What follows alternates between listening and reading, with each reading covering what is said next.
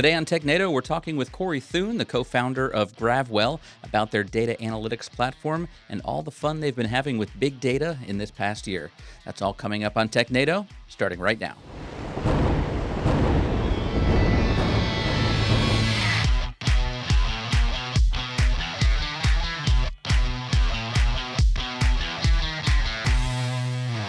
Hello and welcome to TechNado. I'm your host, Peter Van Rysdam, and I am joined here by Don Bezet. Don, how are you doing? I am doing great. Excited about our interview today.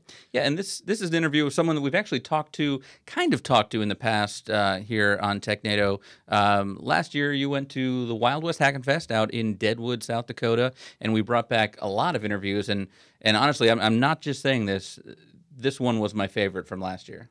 Yeah, and I love it when we meet companies in the early stages, right? When they're in beta or alpha, they're not public yet, and then they, over the course of a year, just get really successful and turn around a commercial product and actually go to market. And Gravwell is an example of that. So we did get a chance to meet them when they were very young, and today it's changed a lot. So having Corey come on the show with us and talk about everything that's new in the next year is really exciting. You'll definitely want to check out this interview. Yeah, and we've talked about the TechNado bump before where, we've interviewed someone and then, 2 weeks later we're looking at a news article about them being acquired, getting another seed round of funding. So as a second interview, I mean... They should get double acquired. Yeah, they're going to be... Yeah, it's a $1 billion company next week, no doubt. But let's go ahead and get to that interview, and we'll talk with Corey and find out what they've been up to since the last time we spoke and what's new from Gravwell. That's coming up right after this break.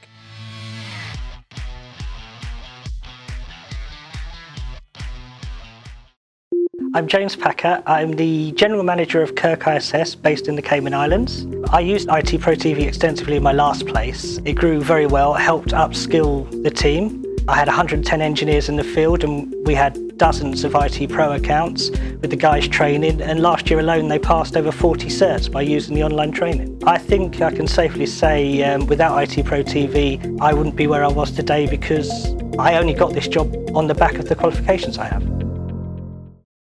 All right, welcome back to TechNado. As promised, we have an interview now with Corey coming to us all the way from Idaho, right, Corey? Is that where you're at?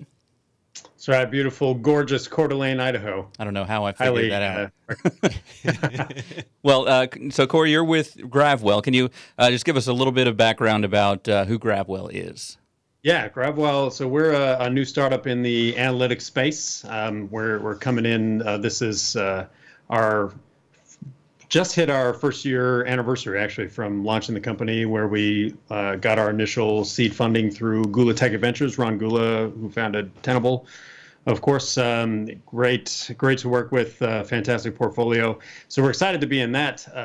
But the tech has sort of been something that we've been developing for a while, because really myself and my co-founder were practitioners. We were trying to use other analytics tools like Splunk and Elk, and running into some problems that just weren't being addressed by the market. So we're either idiots or geniuses, and decided to tackle those problems and create something, create the solutions that we ourselves needed. And that seems like a story for a lot of companies is, we used the competitor and we just couldn't get around some issues. And so it was just better to create our own. And because you're not, of course, the only ones that are dealing with those problems. So can you get a little bit more into detail about what were some of those things that you saw with the competitors and how have you addressed that in your product? Yeah, so in analytics, there's sort of two camps for how data is approached, right? You've got sort of the structure on write, more structured approach to data analytics, which will be like your Elk or even a traditional relational database. I guess that would be terrible for this use case, but where you have to know something about the fields when you take them in. And then that provides you certain things so that when they're coming in, you can do things like we can use web logs as an example. You're taking web logs, you're keeping track of how many 500 errors there are. You're doing some and interfacing those and logging them. And then there's sort of the other approach, which pretty much the only tool out there that takes it this way is Splunk and now Gravwell, where you're doing the structure on read, totally data agnostic when it comes in. So you're not looking at the fields when it comes in, and then when you issue the query, that's where the tool is figuring out, okay, what are the fields? Do they match? How am I finding the thing that I need? And those are usually a lot more time series oriented.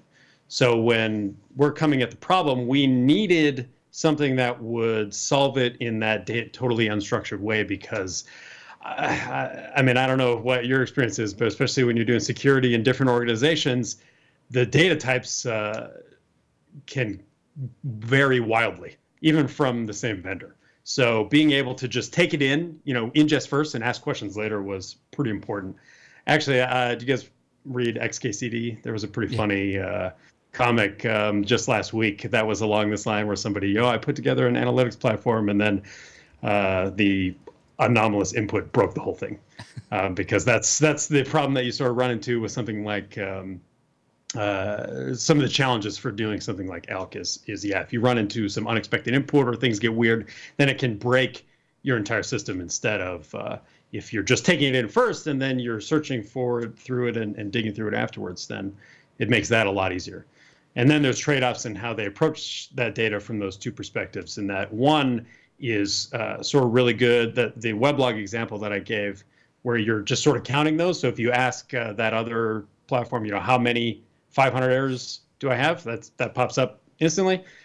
Whereas something with like Splunk or GrabWell, there's shortcuts and ways that you can optimize this, but essentially you have to look at all the logs and count them over a period of time and then get your answer, which is not a great way to solve that specific question. But when you need to do analytics where you're looking over and you don't know what you need to know, and you're doing those aggregations, then it's the only way to go, because otherwise you're in sort of a world of hurt for performance and whatnot with the other perspective for how that goes. That makes sense. So do you focus on specific vertical markets then, like the changes you've made and the things that make you stand out from Splunk and the others in the space? Do those suit themselves to certain types of businesses more than others? Yeah, a little bit. I mean, our background is in security, and so especially when you're doing security with like IoT or OT stuff, you kind of need to get down into the binary protocol side of things. So one of the changes that we made was making sure that we can natively handle that binary, because converting it to text was one thing that was killing us, that we were experiencing. So just being able to handle that is a clutch, and making sure that we're making use of the resources. But sort of the lie about data analytics is that, I mean, analytics are analytics. If you're doing math and looking for anomalies and doing that kind of thing, then it doesn't matter if you're looking at financial data or login data or web log data. Like you're still trying to come up with similar insights on how that goes. So I went through a bit of an exercise earlier this year with our own site, IT Pro TV, where we get a lot of traffic on the site from various places. We get a lot of attack traffic because people do that, and we need reporting on that. And in the past, I know when it's been like smaller systems, I've just dumped syslogs into a location. Syslog followed a fairly standard pattern, but when weblogs, I'm finding where Nginx and Apache and our web application firewall, they're all generating log files in slightly different formats. And when I was dumping that, I've had to use other tools to kind of like translate that data to get it where it was all normal, all in the same kind of format. In a relational database, I could index things, which made it a little bit faster to go and query and go against it. But it is just a huge amount of data. So when you take in large amounts of unstructured data, how, like from a technical standpoint, you don't have to give away the secret sauce or anything, but how do you handle that? How do you run a query on something that the data has never been seen before and it's got to parse through potentially terabits of data? Yeah. Yep. That's a great question. And that is where the bulk of our sort of, I guess, secret sauce, as you say, is at. That's where most of our engineering has gone into, is making that fast, because we looked at other stuff like Elastic or just running on raw Hadoop or some of the other time series databases out there like InfluxDB, and we were having troubles. Getting them to do what we needed. So we had to create this custom solution. So everything that we did is from the ground up, written in Go. For our purposes. So that's where our secret sauce is at. And there's a reason why Google invented the Go language, because it does really well for concurrency stuff and sort of the paradigm of computing today. And for the foreseeable future, you need to be able to scale wide. You need to be able to break stuff up into small pieces and compute those in tons of different places. And that's basically how we approach the data. Is we'll split that up into shards and send that around to the different aspects of a cluster. And then when you run the search, it can do as much of that processing as it can right where the data is sitting natively, so that as you're digging through it, you get the insights that you're looking for. Because there's tremendous amounts of data that are being generated by everything, and that's only going up as we're going forward. And when your dishwasher starts creating logs to go alongside your web logs, then things get pretty crazy. Yeah, it's an interesting problem. Yeah, and you mentioned Elasticache. We actually tried that one here. Elasticache, or the Elk stack in general, right? So just Elk, it does a good job of handling huge amounts of data and rendering it in a nice little web interface. But on the back end, I found it was really complex to get configured and get set up. That we needed 6 different nodes, a couple of different clusters in place to be able to properly handle all the information the way they wanted it to. What does the deployment of GravWell look like? Is it similar to that? No, God, no. Because that is a huge thing. So, I mean, Elk is free, right? It's free, but it's not, because, like you said, you got to dedicate resources. You got to do care and feeding of this thing. And that's the challenge. So that's one of the benefits to our approach with that ingest first, ask questions later, is deployment is super rapid. And we've got Docker images. We've got some other community created scripts for helping to make that more efficient. But you can get up and running with a GravWell cluster in 5 minutes. And we have a blog post that helps walk people through that. But that is the really nice part about, again, Go is a nice language that way, in that it's just a single static binary. So putting that in a Docker container or in an AWS image or whatever is super, super fast on getting that up and running. One of the other things that I bumped into at the time, and this was probably 6 months ago, so the industry's changing very fast, but was just the sheer amount of logs that we were generating. And where I was concerned was, when I really care about my logs is usually when I'm under attack. And when we're under attack, we're getting a lot of logs. And so some of the other vendors we were looking at build per log message. and that was really interesting to me, because it discouraged you from logging, but that was kind of the whole purpose of having the solution, right? Yeah, that is honestly something that I'll rant about for hours on end. Is that exact problem? Yeah. So when you need the tool the most and you're generating more information, when you have to pay for every drip of information that you're putting in the system, it's a self-defeating cycle where you can't even use the tool for what you wanted it to do. And that's something that a lot of our customers are really interested in, because we solve that problem with an all-you-can-ingest model. So for us, we build more like VMware, right? Where you have how many nodes are in your cluster. That's sort of how we scale with a larger organization. But however much data you want to ingest, we don't care. We say go nuts.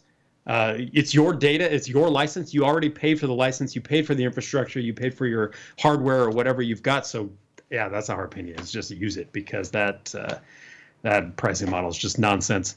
And it's been interesting. I mean, I have an engineering background. I've done security research, vulnerability analysis. I write code. But this aspect of the company, this sort of accidentally solving this major pain point in the industry, from a business perspective, is what's really appealing to a lot of customers. And I wish it was the technology. I wish the technology took the forefront, just because that's what I think is the coolest thing.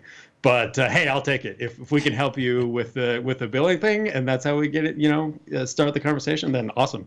I would love to help free people from the chains that they get stuck in because of those licensing fees, like you said.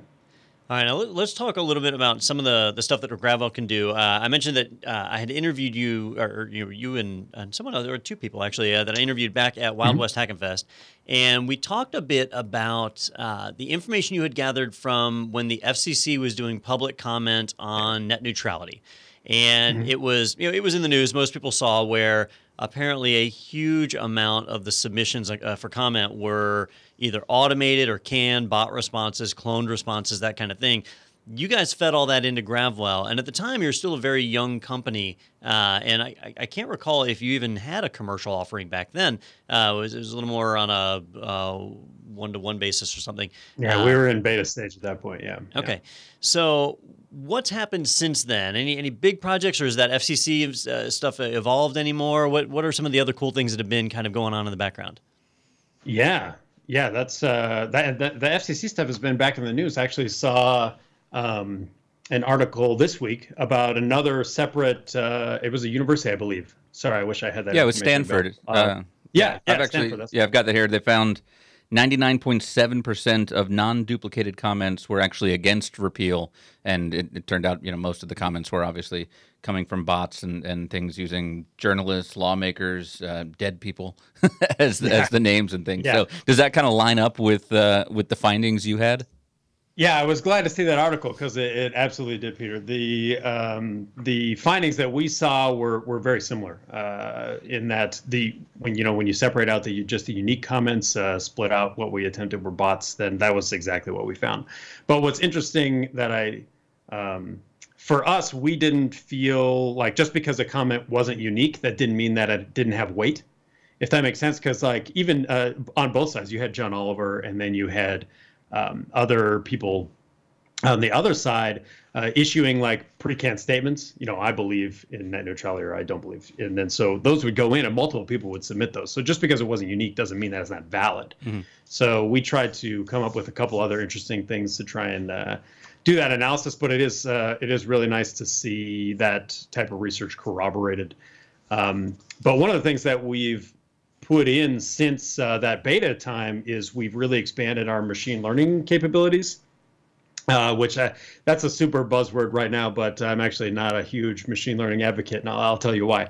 So one of the things that we're currently conducting some research on is the effects of propaganda on social media. So we saw if you recall, the Twitter Internet Research Agency, I think is what it's called, but the Russian propaganda IRA, that they had that massive ban of Twitter accounts. And then there are some research firms who pulled those tweets down and put it up for use for things like machine learning. And so one of the questions that we were trying to answer was, how can we use maybe this information to see if we can analyze Reddit and see if the same type of thing is happening, on Reddit or other different social media platforms. And so we took all of those tweets, ingested them, trained a machine learning model to do some classification on comments to determine whether they were similar to or not similar to what these sort of proven Twitter accounts were doing. And so we grabbed that information, fed it in, and then we've also been ingesting every Reddit account or every Reddit comment for the last couple of years, and are able to search and perform analytics on that. And so we fed that through the pipeline, did the machine learning on there, and saw what could come out of that, see if we could identify similar, accounts causing issues. But sort of the problem, are you guys coders, have you played with code? The reason that security is a thing is because computers do exactly what your code tells them to do. And so if if you're not handling your memory or whatever, the computer doesn't fix it for you. It does exactly what you say. And that's why we have buffer overflows, and that's why we have security vulnerabilities and things. Well, machine learning really doesn't get away from that, in that it's garbage in, garbage out still. So the machine only does what you taught it to do. So when we take the Twitter data set and teach this ML to classify these comments to be whether they match this or not, they get all the other sort of subcontexts and other aspects to that content in their brains as they learn. So one of the key differences between Reddit and Twitter is the character count limit, right? And on Reddit, you can post as much as you want, but Twitter is limited. And so when you train it using Twitter data, what we found when we took and applied that to Reddit is it pulled out a lot of the similar size of comments, and a lot of the automatic Reddit bots that were posting election results and stuff like that floated to the top, which sort of is what you would expect because they're talking about a lot of the same things, but it is not it's different. I mean, they're Reddit bots who are doing that on purpose, who are doing their job, right? They're not people coming in and trying to also talk about some of these things. And that was sort of a deficiency with the training data set, where it doesn't exactly allow you a lot of translation between social media mechanisms, which was sort of expected but unexpected in terms of what results came out of there. So we're still playing around in this space and trying to see if we can do correct training using, we also train on a couple of the other common data sets that people do when they talk about ML, like the IMDb sentiment analysis on using all the IMDb results to say whether they like or hate a movie, and then training sentiment analysis based off of that has been kind of fun. But then you also have some issues. The FCC was a really good example of this, because true to government methodology, I suppose, voting yes or no is not a simple like, oh, I agree with this or not, because the laws can be worded as such, like, I do not think, or we will avoid putting this, right? So then your vote yes is actually a vote no for what you want. And so sentiment analysis can get a little bit tricky there, because that was the net neutrality, because it was in favor of, if you voted yes, then you were in favor of repealing the net neutrality laws. So you were anti-net neutrality if you voted yes. Nothing like keeping it good and confusing, right? That's the exactly part.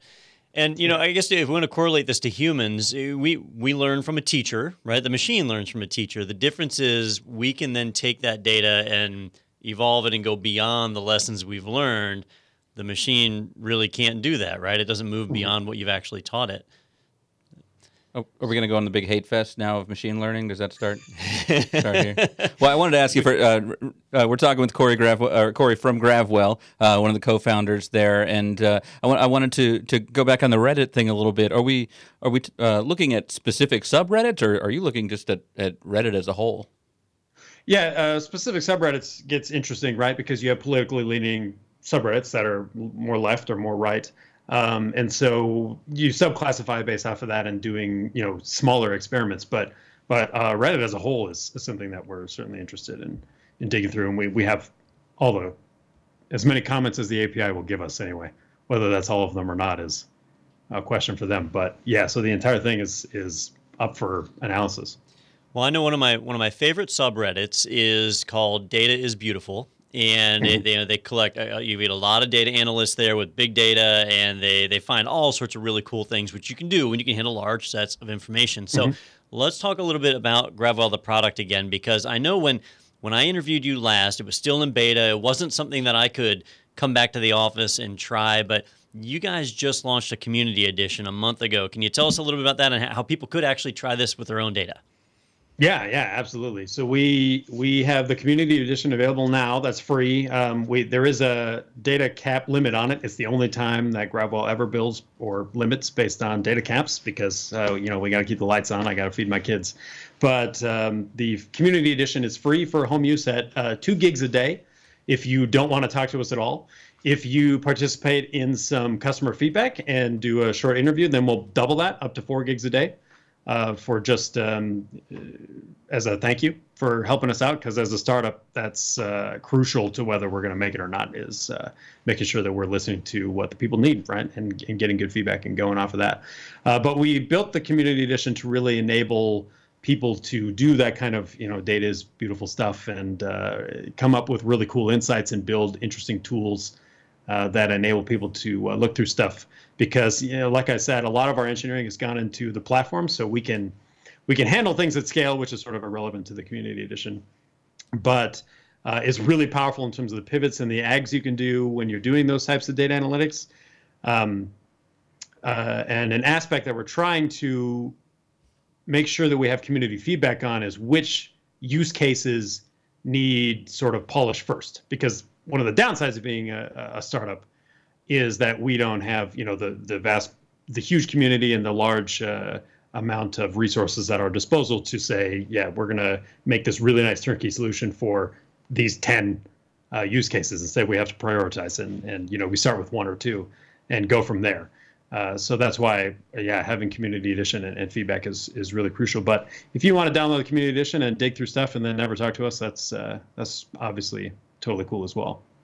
Now, if somebody wants to experiment with that, so let's say I just want to fire up GravWell in my environment and throw a little bit of data in there just to kind of fool around with it, what would be the minimum number of resources I would need for that? Would I need to deploy in a cloud environment with some multiple instances, or could I actually just run that as a container on my own system? Yeah, just run it. You can Docker install GravWell latest, and you're up and running right there. So, or use our Debian repo to apt install, and you're off to the races. And it really doesn't take resources for those types of data rates where you're doing 4 gigs a day. You can run that on real modest desktop hardware without or a laptop without any issues. Yeah, and that's a big difference from something like Elk, where even small, you've got to set up quite a bit of infrastructure to get it going. It can be a little bit frustrating. Now, can you tell us a little bit about if we're ready to launch this as a commercial product, right? So, and I'm being a little bit self-serving here because I'm thinking about IT Pro TV. In this analogy, we want to. Assuming there was some company that wanted to do that, what is that? We have to engage with you individually, or it's just a simple license? What does the licensing look like on that? Yeah, the licensing is, as a startup, one of the things that we're also trying to combat in the industry, until we get so big that we're guilty of this ourselves, is we're trying to take care of people who are using our software to do these kinds of analytics, to get the things that they want. So everybody who has a license, and even community editions people for now, get a GravWell guide that is somebody on our team. And these are not just like customer supports that we offshore or anything like that. These are actual team members and engineers, the developers, the user interface people, to help customers use the tool and make sure that they're being successful with what they're looking for. So that's number one, is we are here to help. And then number two is, you just get a license and slap that in there, and then that activates the additional data caps, and then you're up and running.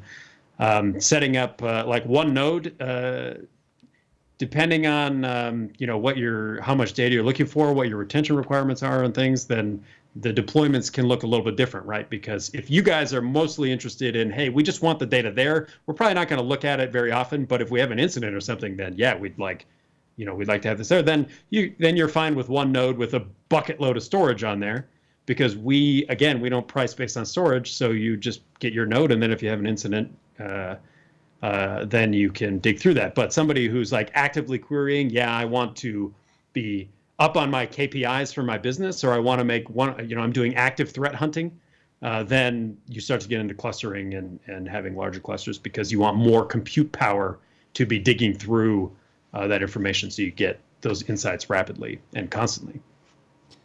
All right, now for our viewers, if they want to learn more or download the Community Edition, they can check it out on your website. It's gravwell.io, gravwell.io. But for somebody who wants to get started, somebody who's never seen the product before, how do you recommend they get in there and get started with it? Yeah, we have a quick start guide on our documents page for the Community Edition. But when you sign up, it will give you that GravWell guide. And I tell you what, just fire off an email. Hit us, and then we'll answer back or answer support.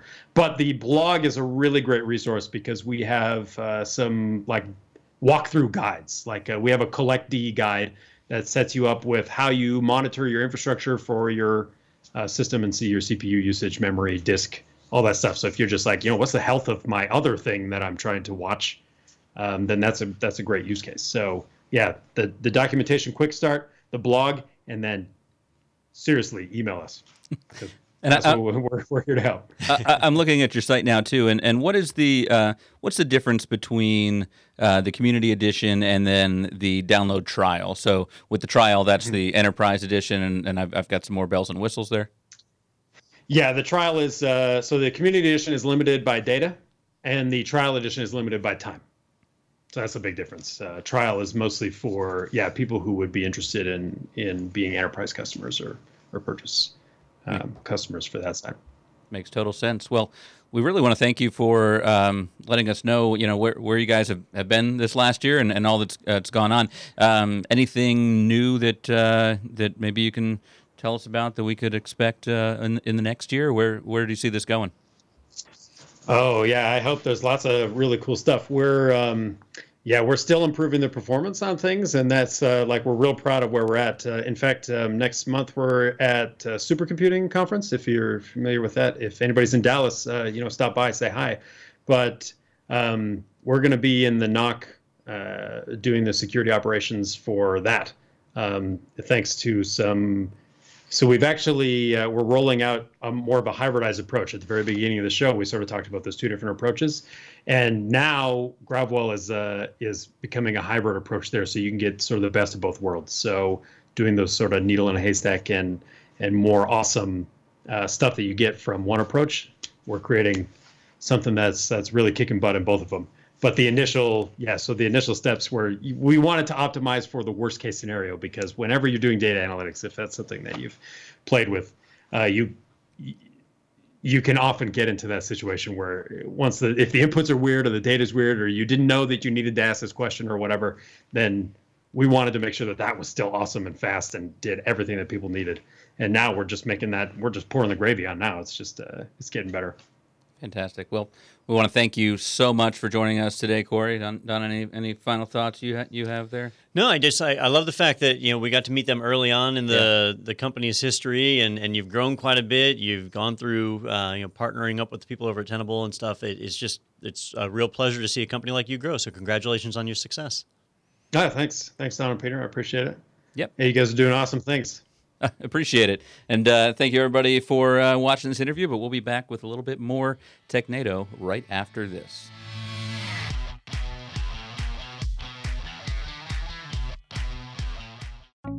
My name is Dana Morrison. I'm the IT director at Grace Christian School in Raleigh, North Carolina. IT directors often hoard so much knowledge that it's hard for their team members to learn. IT Pro TV has given us the ability to level up our technicians to a point where they can decide this is important for me to learn. I would recommend IT Pro TV to any IT team. It's just a great tool for any IT professional. All right, thank you so much to Corey for joining us today, and thank you all of you for checking out that interview. And it like you said in the open, Don, it's really cool to see where they've come in a year.